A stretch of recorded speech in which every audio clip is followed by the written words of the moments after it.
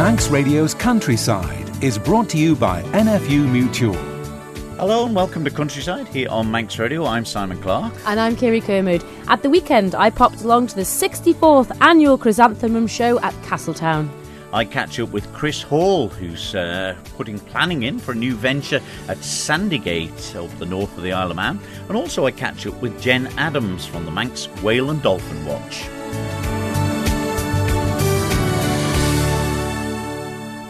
Well, firstly, Kiri, plenty to get through. We'll be talking flowers because still some out and about at this time of year. But firstly, a project that's happening up the north of the Isle of Man, hopefully in the future. Planning has gone in for it. Chris Hall is the man behind it to sort of set up a bit of a Viking village in the end. I caught up with him to find out the full details. Plans are in planning at the moment for a new venture that you're involved in. Yes, indeed. It's taken a while to draw them all up. Everything's been hand-drawn, which caused some issues with the planning. But they've accepted them all now, so it's now the waiting game, looking at early January, hopefully, for a decision. And then we can move on to the next phase, which is digging some footings and, getting the thing underway. Now, what is the actual plan for it for people who aren't sure? So it's been on my mind for quite a few years now, probably since about 2012, that there's not really anything on the Isle of Man that is truly interactive. You have the likes of the Venture Centre and things like that for general things, but something that's actually themed in our history, there's not really anything there. I'm a big believer in teaching people to think outside of the box and not become a slave to GDP and the office and so on. And there is another path forward for people to be more creative and do their own thing. And I wanted to inspire people to get involved in that. So really, this is going to be more of an educational thing than anything. And very important, it's going to be non-profit. I'm not looking to make myself rich out of this or anything like that.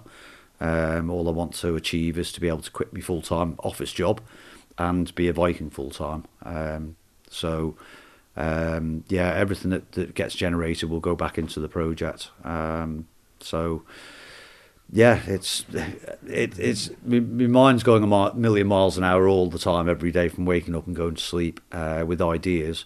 But generally speaking, it's going to be a sort of a Viking workshop hub, the front part of it at least, where everything gets to be made. All the kids can come in and learn how the blacksmith works and how they made shields and get involved with all of these sort of crafts, and then take everything that they've made out to the field at the back, to the activity field, and put it into action, including archaeology and doing some Norse religion things with the Viking temple, and teaching the kids how the Vikings were so fearless and how they didn't fear death because they were all going to Valhalla and it was the highest honour. And so it's going to be educational from very, very start to very finish. That's one thing, that the education on the Isle of Man, the schools, the primary schools, and a lot of history at the museums, people can read about it and what the Vikings did when they came to the Isle of Man. But this is a chance for people to get involved in the actual way they were then. Yes, definitely. I mean, this is going to be, you can see it, you can smell it, you can feel it, you can hear it sort of education. Rather than static displays or even a single person dressed up as a Viking coming out and telling you a story. This will be, you'll be able to make things with your own hands and then actually put them into practice. The archaeology side of it is quite an important thing. We're looking at like making a Viking boat burial in the back field that we lay out with as traditional, so there'll be a skeleton in there in Viking grandeur. There's plenty of water in Derby half the time, so you'll be able to get the boat out. Yeah, and we're gonna hammer our own Manx Viking coins out of recycled metal, and we'll litter the Viking boat burial with those. Then we'll fill it all in, and then the kids can come along and excavate it with an archaeologist, and she can teach them how to do it all, so it keeps all the and teach them all that side of it, because our future archaeologists might be coming and visiting as kids and get really tied up in it, and that's what they want to do for the rest of life, and that's brilliant. And that's what I'm aiming for, is getting people coming out of this growing up wanting to be a carpenter or a stonemason or a blacksmith. Things that, not going into banking or insurance or e-gaming, etc. Because we still need these people at the end of the day.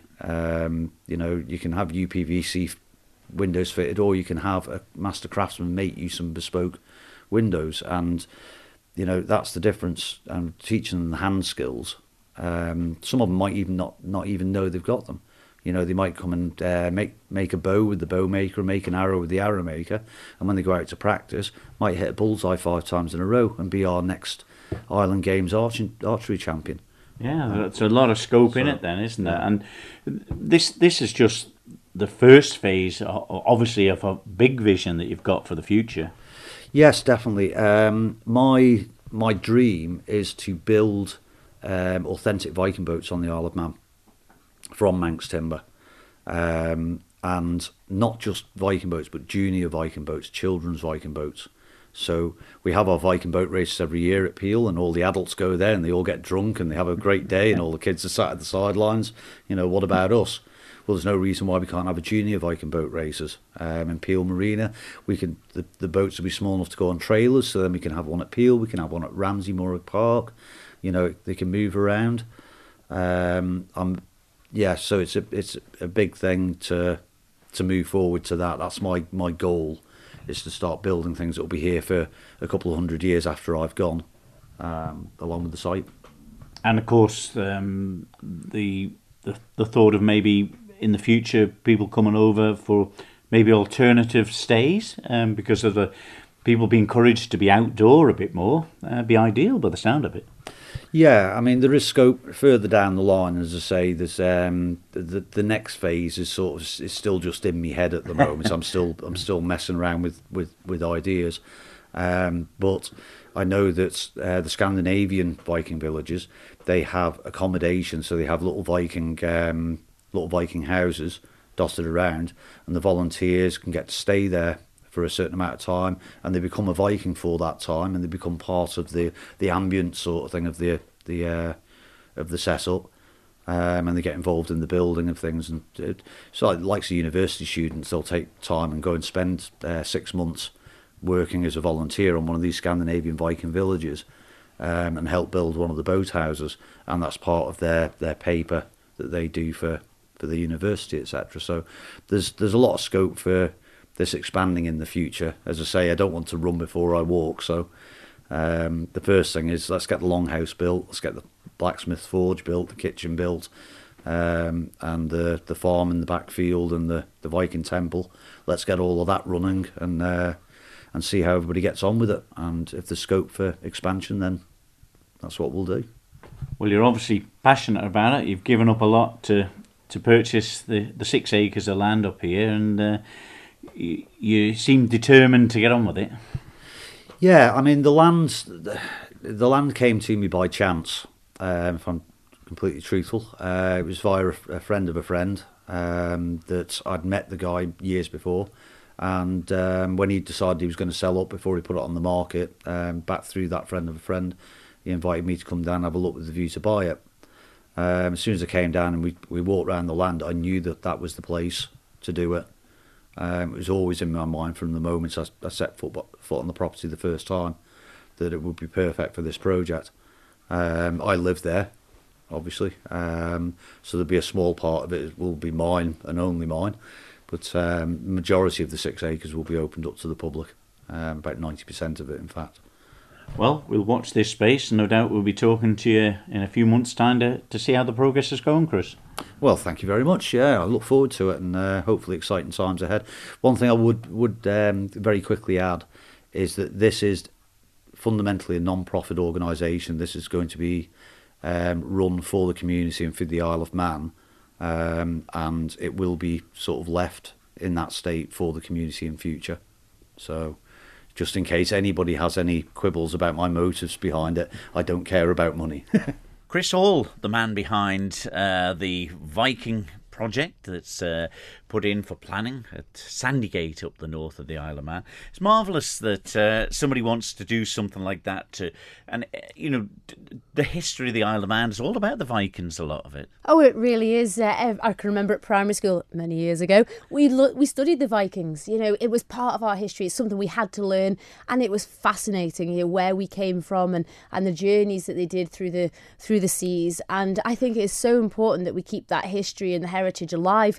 I think it's a great idea myself personally. Yeah. And now recently with the History Channel's Viking programmes that was very, very popular, it's brought it to the forefront, the courage and bravery they had to travel them seas to make new lives. Indeed. Brilliant stuff, and great to see that the majority of the community of Derby are right behind this as well, so it's good to see. But you mentioned flowers at the start of the programme, Kiri. I thought they'd all be gone with these darker nights and the colder weather. That's right, but absolutely not. The 64th annual Chrysanthemum Show was held at the weekend there in Castletown, and the display of blooms on show was just magnificent. And I caught up with Dewingill to ask how it was going. Well, Dewingill, a fantastic day you've had here at the Chrysanthemum Show. Well, plenty of gold and silver medals here. Yeah, well, a bit lucky. Bit lucky, but I've had a reasonable year, and just glad to get some on the bench, and other people as well. So. Well, I believe you were missing last year. Yeah, unfortunately, I got black fly, and they riddled every bloom, so I couldn't show them. No, I bet you were devastated. Yeah, well, I was. I mean, I wouldn't say they were top-notch blooms, but it's still disappointing when you've spent 6 months, 8 months preparing for the show, and then you couldn't show anything. And you say 6 or 8 months, really, that long? Yeah, you're starting really February time, all the way through the summer, moving them on from pot to pot, till eventually sort of the end of, middle of October to the end of October, getting them in the greenhouse so the weather doesn't do any damage to the petals. Wow, keeping them dry and aired. They must be very sensitive then. Some more than others, but the reflex ones are very hard to grow. Yeah, and how much time and effort would you have to put into them on a daily basis, weekly basis? Well, through it, I spend the weekend on them, obviously, but through the day, I've got to make sure they're watered in the morning, and just give them a check at night, depending, of course, on the weather. If we have a hot spell, just make sure they're well watered. Later on, early on, not concerned, let them get root. They need to, you've got to search for the water, get them well rooted.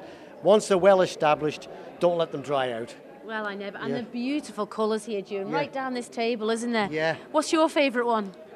Do you know what? If I was picking a favourite vase from this show, it wouldn't be one of mine, actually. It would be that vase of singles.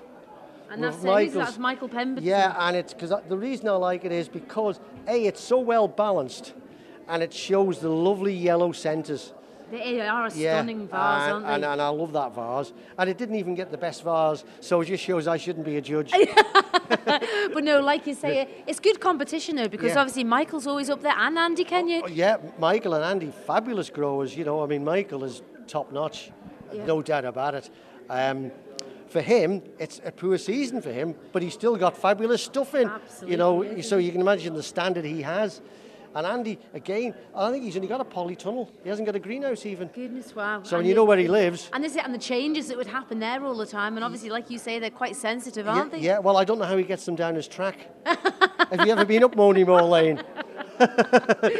Well, it's just great to have a show on again, isn't it? Yeah, fabulous. And I'm glad. We were worried before there wouldn't be enough people.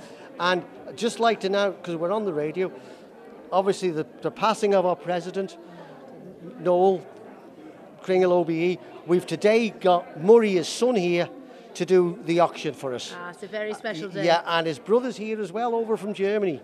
Mark, I don't know whether you know him. This is it, having international visitors to the Chrysanthemum Show. Exactly. And of course, the veg as well, great. And there's a young girl, Jean Quay.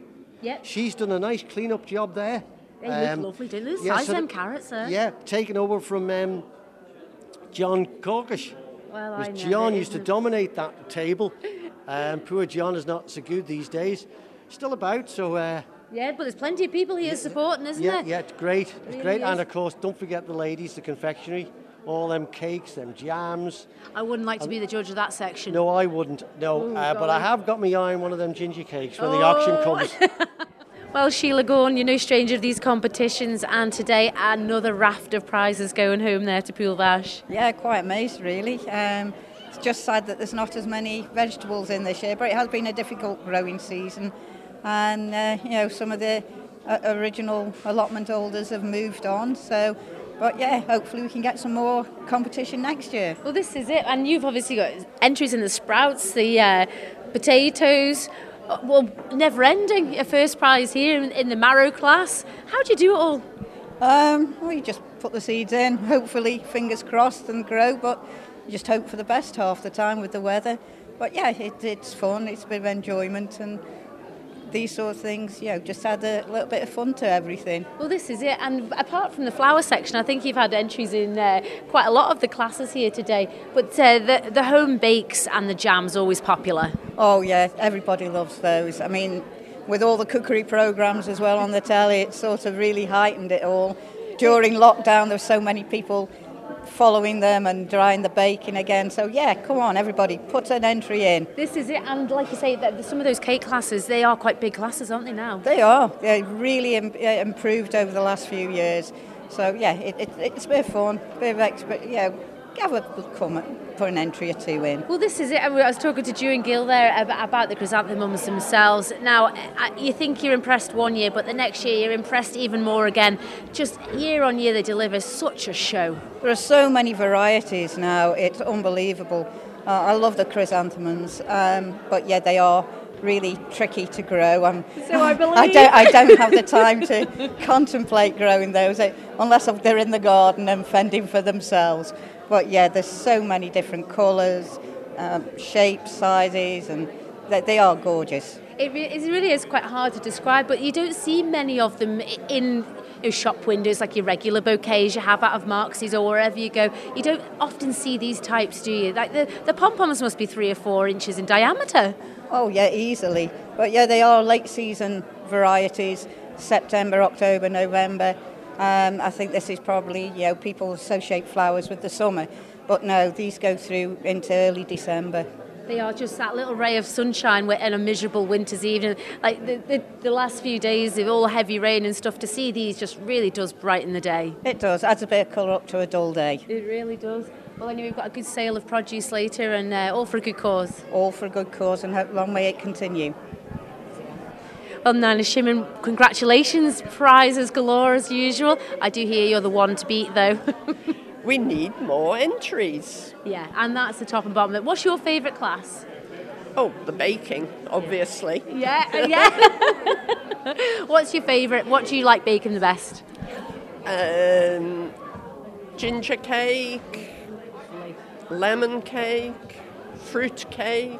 Oh, wow. I don't go in for things which need decorating after they come out of the oven. This is the thing, decorations aren't worth it. When you smell them ginger cakes coming out of the oven, you've got to have a slice, a warm slice. Yes. Do you agree? Yes. Yeah. But like Sheila Gorn was saying there earlier, these TV programmes, Mary Berry and all of them, do you think they've helped people get back into the kitchens and get baking again? Probably. For younger people. Yeah. See, I'm of the older generation, and my mother was a great cook, better than I am. That's fantastic. And did she pass down the skills to you, or did you just think... I got the recipes. Are they top secret? Not particularly, no. So would you bake on a regular basis at home, Yes. just because it's something nice to do? Yes. Yeah. And it's nice to have a cake in. Yeah. Then if we're having a dinner, you don't have to think about pudding. We'll have a piece of cake. Absolutely. And like you said, a variety of cakes is... The ability to cook a variety of cakes is something, isn't it? Yeah. What do you make as a chocolate cake? I don't generally make chocolate cake, but I have an old family recipe which we always do for birthdays. Yeah, that's the It wouldn't win a signature prize amongst these wonderful cakes. Right, okay. But it's sort of traditional. Traditional, and that's what people love, isn't it? Yeah. So do you do Christmas puddings and all that? Don't bother with Christmas pudding, but I will do a Christmas cake. I haven't done it yet. And I don't do the usual fruit mix. Okay. I will put dried cranberries, dried apricots, maybe sultanas in it. So it's totally different. That is. And what kind of taste would that develop? Just similar fruit cake, really. Would it be quite sweet? Yes. Yeah. Sweeter. Yeah. Yeah, that's it. Yeah. Sometimes people like to add lots of different alcohols and make them extremely heavy and. It will get a tot of alcohol or two. Yes. Yeah. We've just, about 3 or 4 years ago, I have cousins in America and cousins in Australia. And we've sort of got a little Christmas cake challenge going between us. And they'll choose a theme, it might be snowman or, whatever. So we all make our cake and we all decorate it and we all post a picture on Facebook or something like that. That is absolutely brilliant. And do you win? No. Oh, there's no prize because, we're around the world, but it's just to see other people's efforts. Well, this is it. And Facebook or social media sometimes gets such a bad name, but for the likes of that, bringing families together at Christmas, it is so special. Yes. It really is. It is an easy way to keep in touch. Yeah.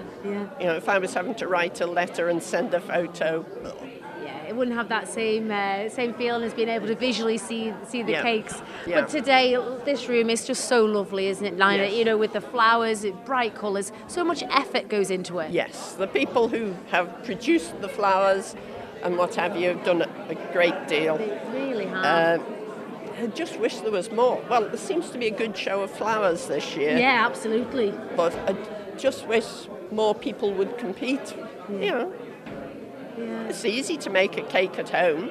This is it. It's having that confidence to come out and compete against you, though, a born winner. You just look at it and say, oh, that's quite good, I'll put it in the show. Or you look at it and you think, I'll eat it. Yeah, that's the thing. It wouldn't get past my door.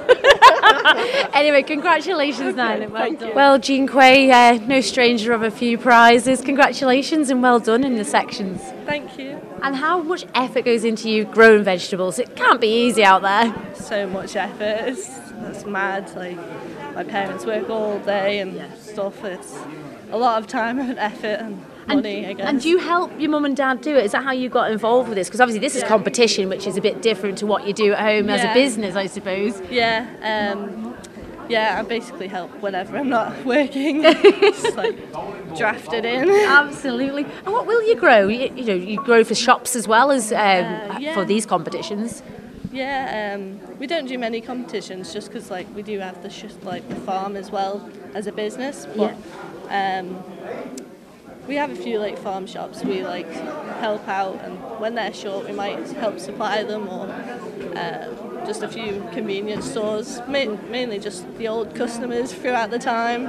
And I bet through the pandemic you've seen quite a few people shifting back to local, and I bet some people have stayed too. It really, last year when it hit, it was just absolutely mad how many people you had to supply and keep going. It was endless. But that said, doesn't it really make you focus on how important local food is? Yeah, completely, doesn't it? Makes the economy run, really, doesn't it? Yeah, absolutely. Oh, look out, the potatoes have done a runner. But what does it mean to you to be taking home some of these, they're just beautiful shields and trophies? It's so honourable, really. That was Dewan Gill, followed there by Sheila Gorn, Nina Shimon, who was the winner of the preserves section. And what a great afternoon it was, Simon, and Murray Kringle coming in at the end to sell off all of the jams and cakes and those beautiful, beautiful flowers. Yeah, I've been to that before, and it really is a lovely atmosphere when you get in. And the smell as well when you go in, isn't it? Magnificent. Yeah. And catching up also with Jean Quay there, the youngest person in the room with the vegetables, and we were just chatting about the smell of a freshly pulled carrot and that soil coming off it. There's nothing nicer. No. You're listening to Countryside here on Manx Radio with Kiri Kermode and myself, Simon Clark.